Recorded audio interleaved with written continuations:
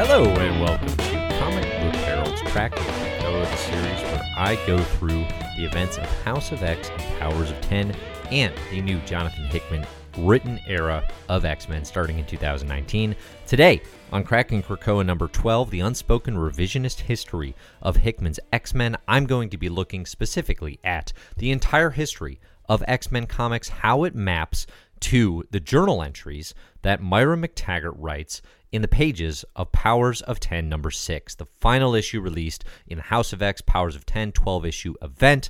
I'm going to be mapping X-Men continuity throughout Marvel's history all to the journal entries we get from Myra. It's potentially a fool's errand. It's potentially an exercise in losing my sanity, but that's what I'm going to try to do, is figure out, okay, we've got this really cool new status quo shift. We've got this really cool new situation that the X-Men are in that's going to lead to all sorts of interesting stories. Obviously, I'm a big fan of House of X and Powers of 10, but it raises some really big questions, such as what in X-Men history, all the comics that came before, starting in, the X-Men by Stan Lee and Jack Kirby in 1963, what actually happened? When did it happen? How did it happen? Etc. I'm going to attempt to play a little mix and match with the details we have so far to see if we can potentially come to some answers. So, thanks for listening, everybody. If you like the content I'm doing here on Comic Book Herald YouTube channel or on the podcast Best Comics Ever,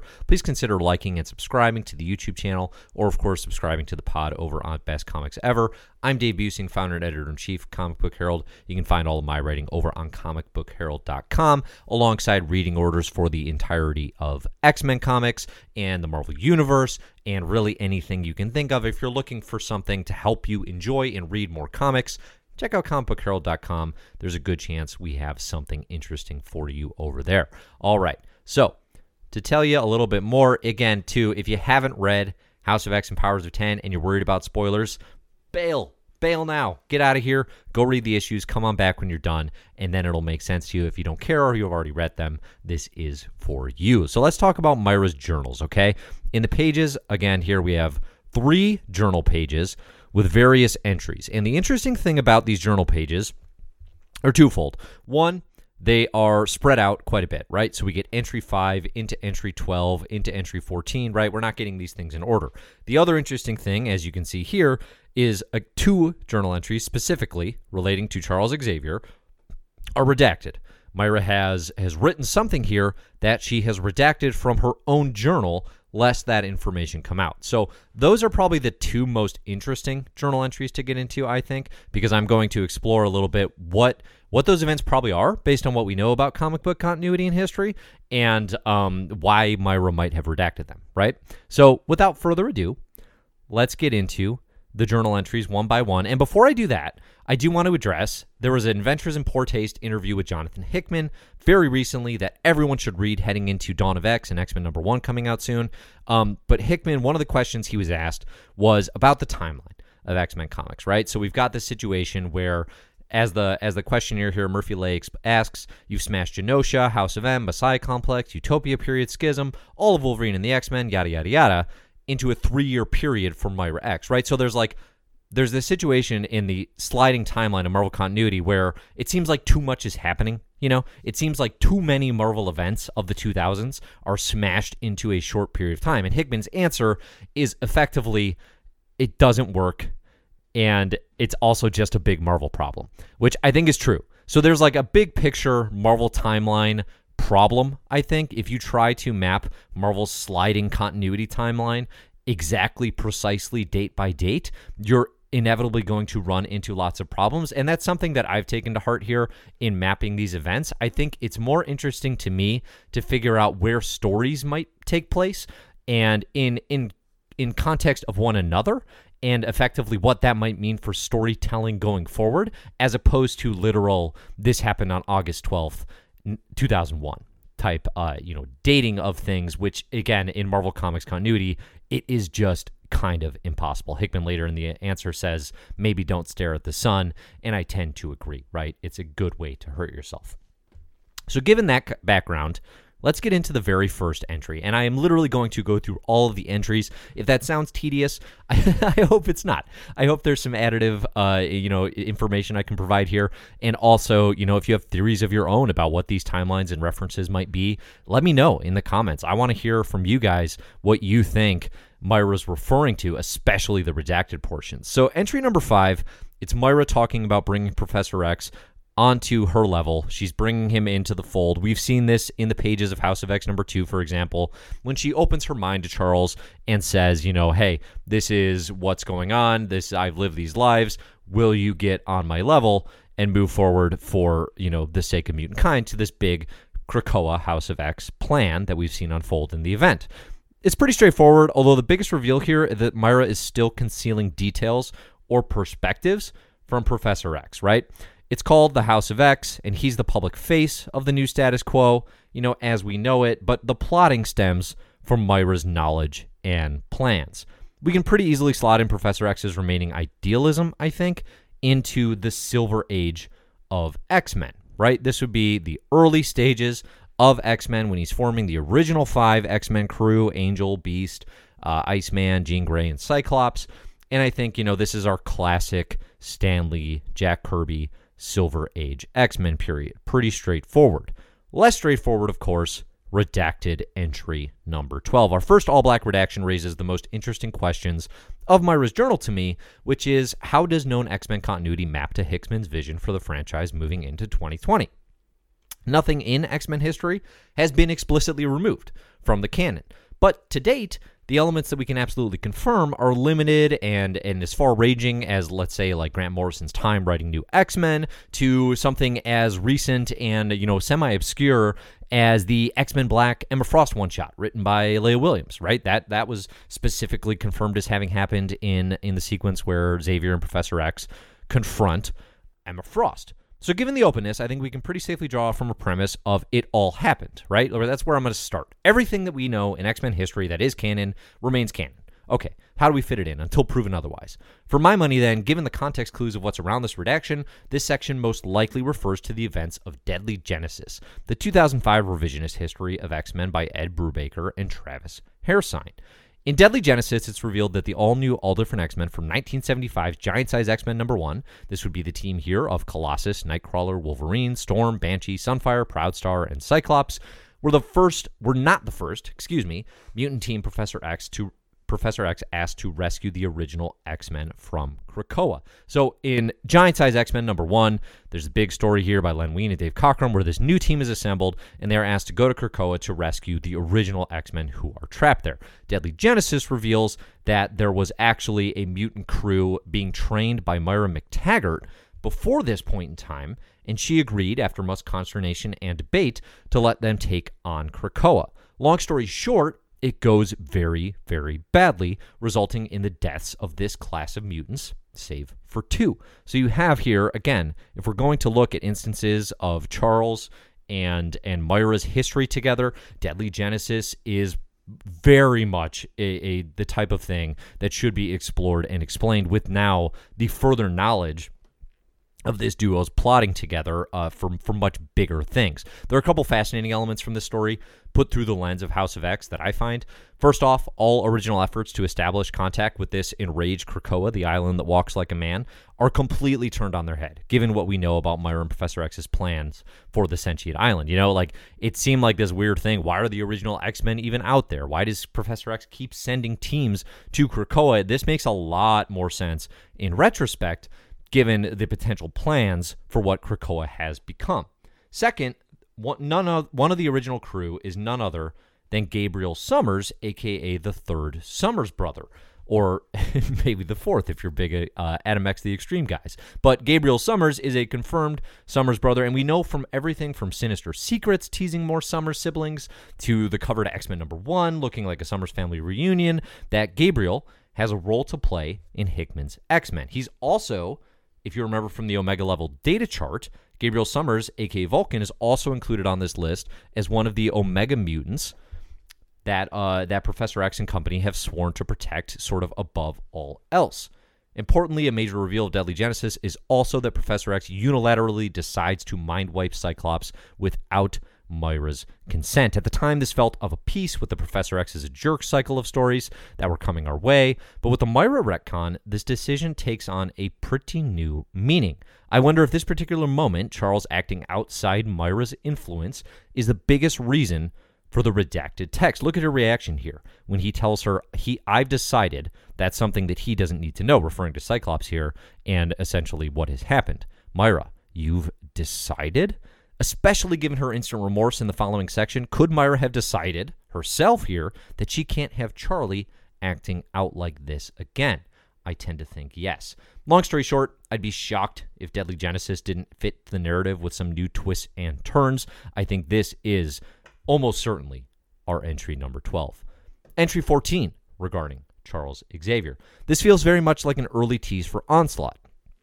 The moment when Professor X's psyche fractures from the strain of wiping Magneto after the events of the 90s event Fatal Attractions.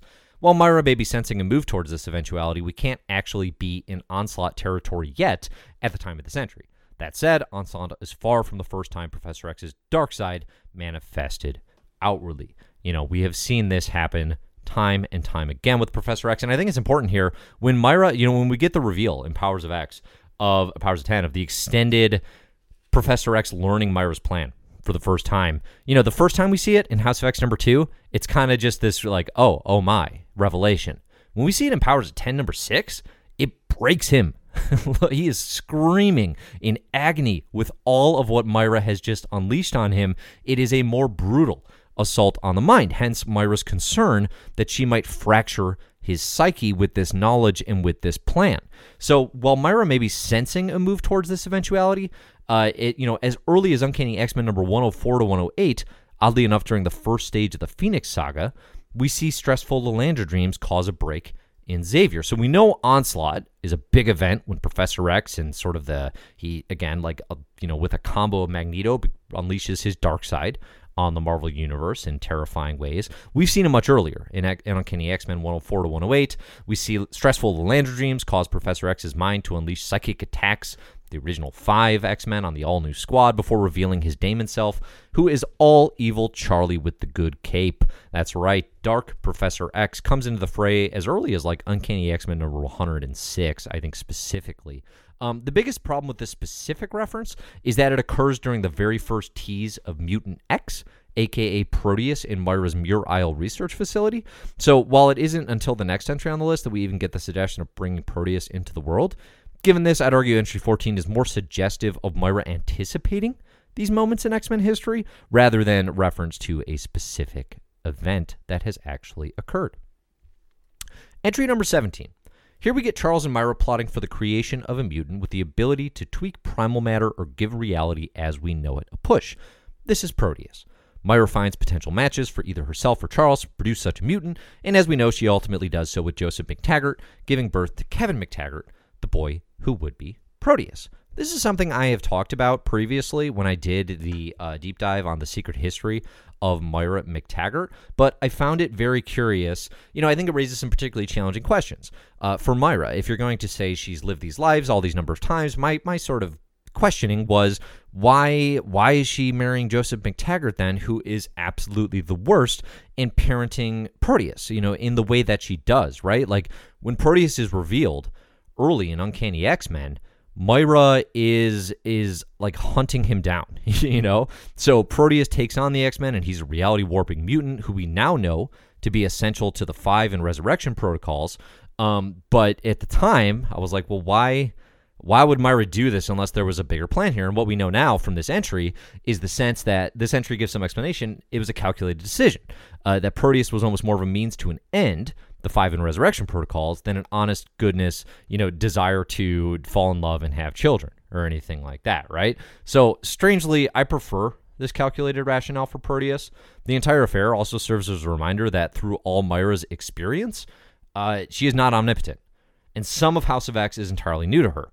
So Joseph McTaggart and Proteus may well be one of those things. I don't see them referenced in other Myra lifelines. This might be the very first time she does this.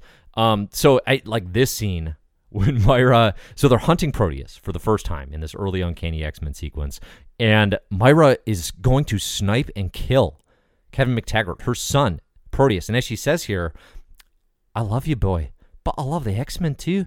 I'll not let you harm them. And that's me doing my 90s X-Men Myra McTaggart, which I cannot get enough of. And apologies to everyone for subjecting you to that. But this is so fascinating in the context of what we now know about Myra and her goals. This I love the X-Men too. I will not let you harm them. She would take out her own flesh and blood son here in Life 10. And I have to think, potentially thinking like, well, this was a failed experiment. We can do it again. I have the genetic expertise to make someone new. We've found multiple matches. And then we've even seen, I love this find in Classic X-Men. I think it's number 36, where Myra is considering the second time around here with the body of Proteus, thinking, I'll just clone you again. I'll make another one. This whole issue, to me, it plays so differently knowing what we know now about Myra.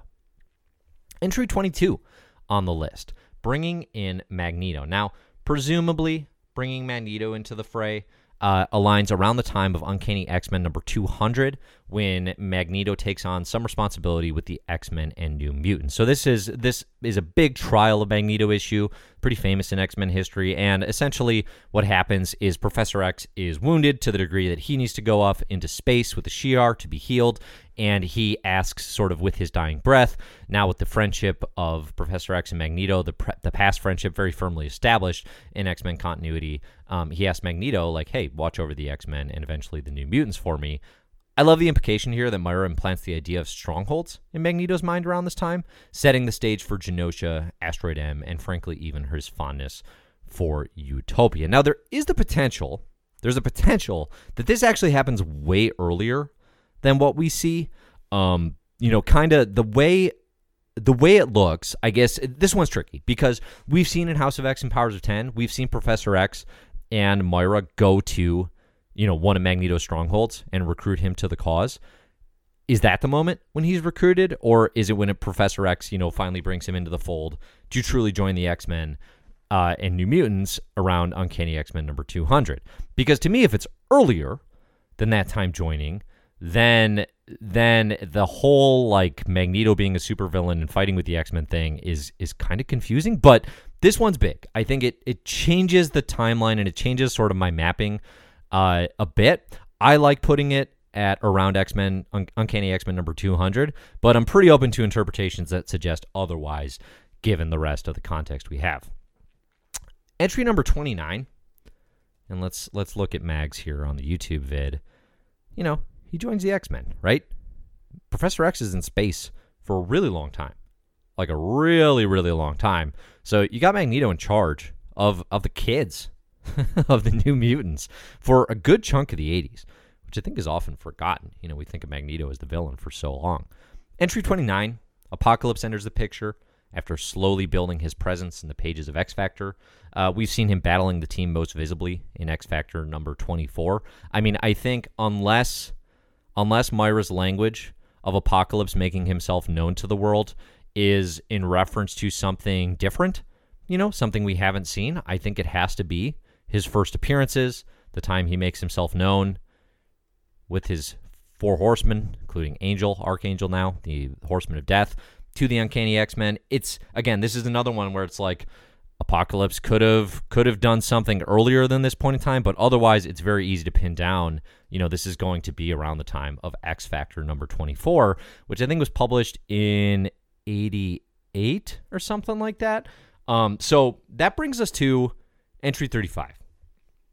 The second and final redacted entry on the list. It's the trickiest theory to pin down for me. If I'm right about previous and following entries, the events mentioned here should fall between Fall of the Mutants, which is a late 80s X-Men event, and X-Men number 1, which was released in 1991. The most obvious moment within that timeline, is Inferno, a moment in X-Men history that has already been heavily teased in Powers of 10's number 4 in the Sinister Secrets. Less obvious, though, is what role Myra could have played here. So we've seen Sinister mention Inferno. It's one of his secrets. There's some relevance here potentially, unless it's all just a ruse. We've also seen Magneto says the word Inferno. It's bolded, and knowing that Sinister teased this, it's a moment. We don't know what it means yet, but we know it has some relevance. Less obvious again is what does this have to do with Professor X? Like, Professor X is not a major player in the pages of Inferno. Moira is not a major player in the pages of Inferno. Now, it could be secret history type stuff, right? But why would, for example, Moira's genetics expertise go hand in hand with Sinister's games with Madeline Pryor? Like, what is she trying to achieve there, potentially? So Inferno could play a role. I think it's probably the most obvious selection given the timeline, but I can't quite put the math together on the relevance for the story, despite knowing Inferno is super relevant. So instead, I've put together a few possible theories about events that happen in the vicinity of this timeline. It doesn't match perfectly, but in the vicinity. The first one is Charles Xavier's taken over by a Brood Queen. And then later, like after the whole battle, which I'm not going to get into, he's taken over by a Brood Queen. He's kind of evil. It's kind of like part of the reason he puts the New Mutants together, but then he gets better, et cetera, et cetera. A big battle happens. To get healed, he has to go into Shi'ar space, and Moira McTaggart works with the Starjammers, works with the Shi'ar to clone him a new body. And this new body is able to walk.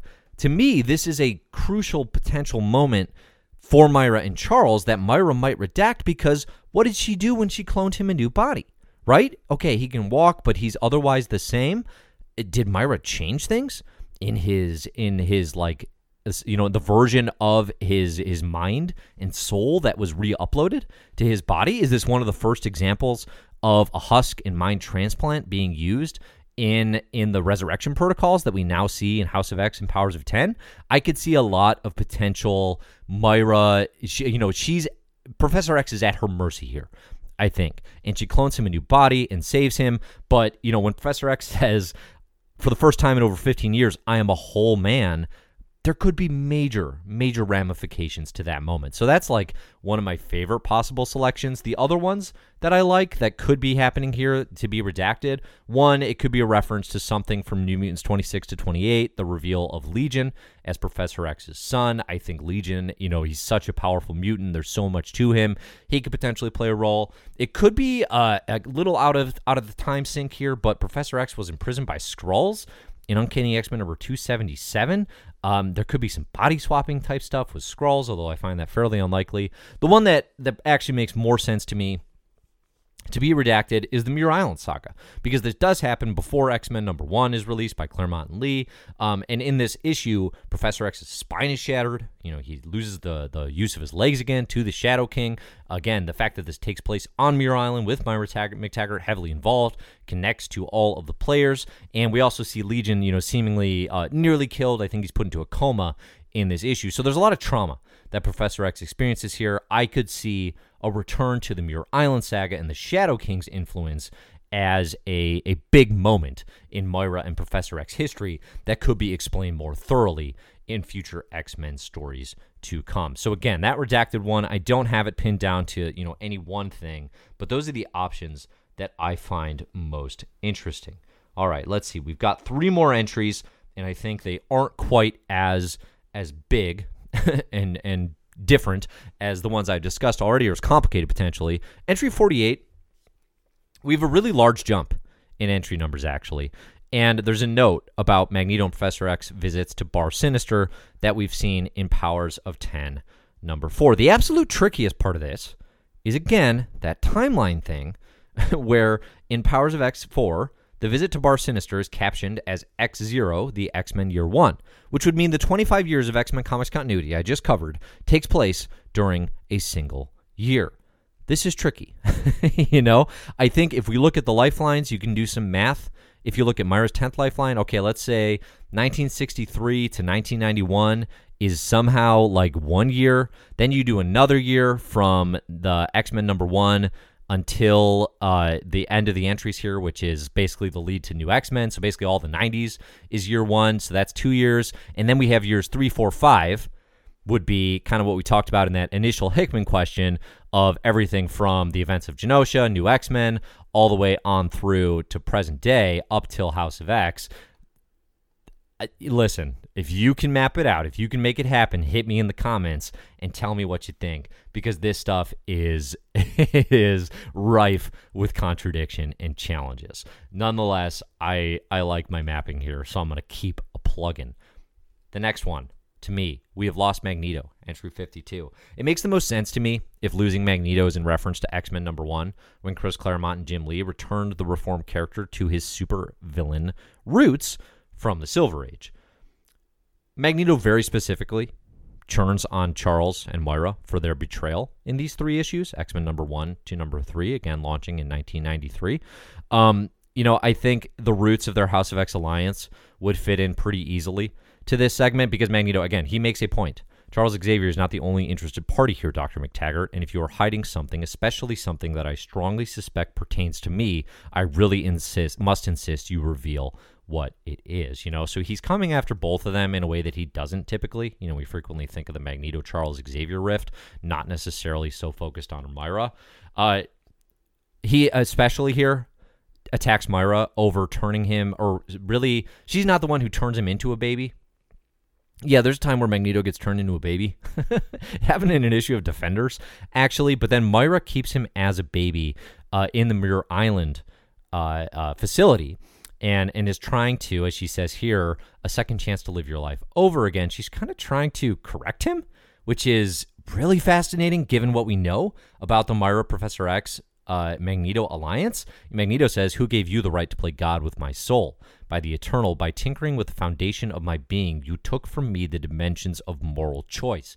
Every decision I've made since my rebirth is now suspect thanks to you." His rebirth here happens, I believe it's the issue Magneto Triumphant, which is an Uncanny X-Men, I'm going to guess 104. I think I just read it. It's one of the main values of doing the My Marvelous Year Reading Club read-along that we're doing, going back through Uncanny X-Men, which is completely fascinating with everything that we know now about House of X and Powers of 10 in mind. But this one's interesting to me. This to me is the most sensible moment to call a schism because Magneto breaks loose here and is no longer on the side of Professor X and Moira, which takes us to the final entry that we get in the journal entry so far, Moira's brief explanation for her known fake death, first teased in the first set of lifelines from House of X #2. This is probably the most precise timeline entry we get, actually, as we know exactly when this fake death occurred. It was during the X-Men Dreams End saga. It occurs in relation to both X-Men continuity and the House of X timelines. We know exactly when Moira goes out.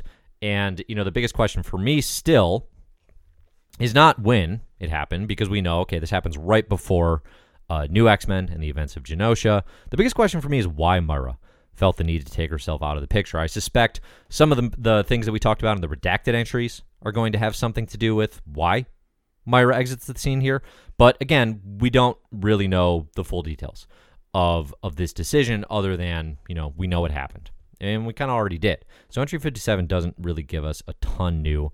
And all that builds to Professor X flaunting it like a man should in the pages of New X-Men once he gets the use of his legs back. So there you have it. That's my effort to map all of the journal entries to X-Men continuity.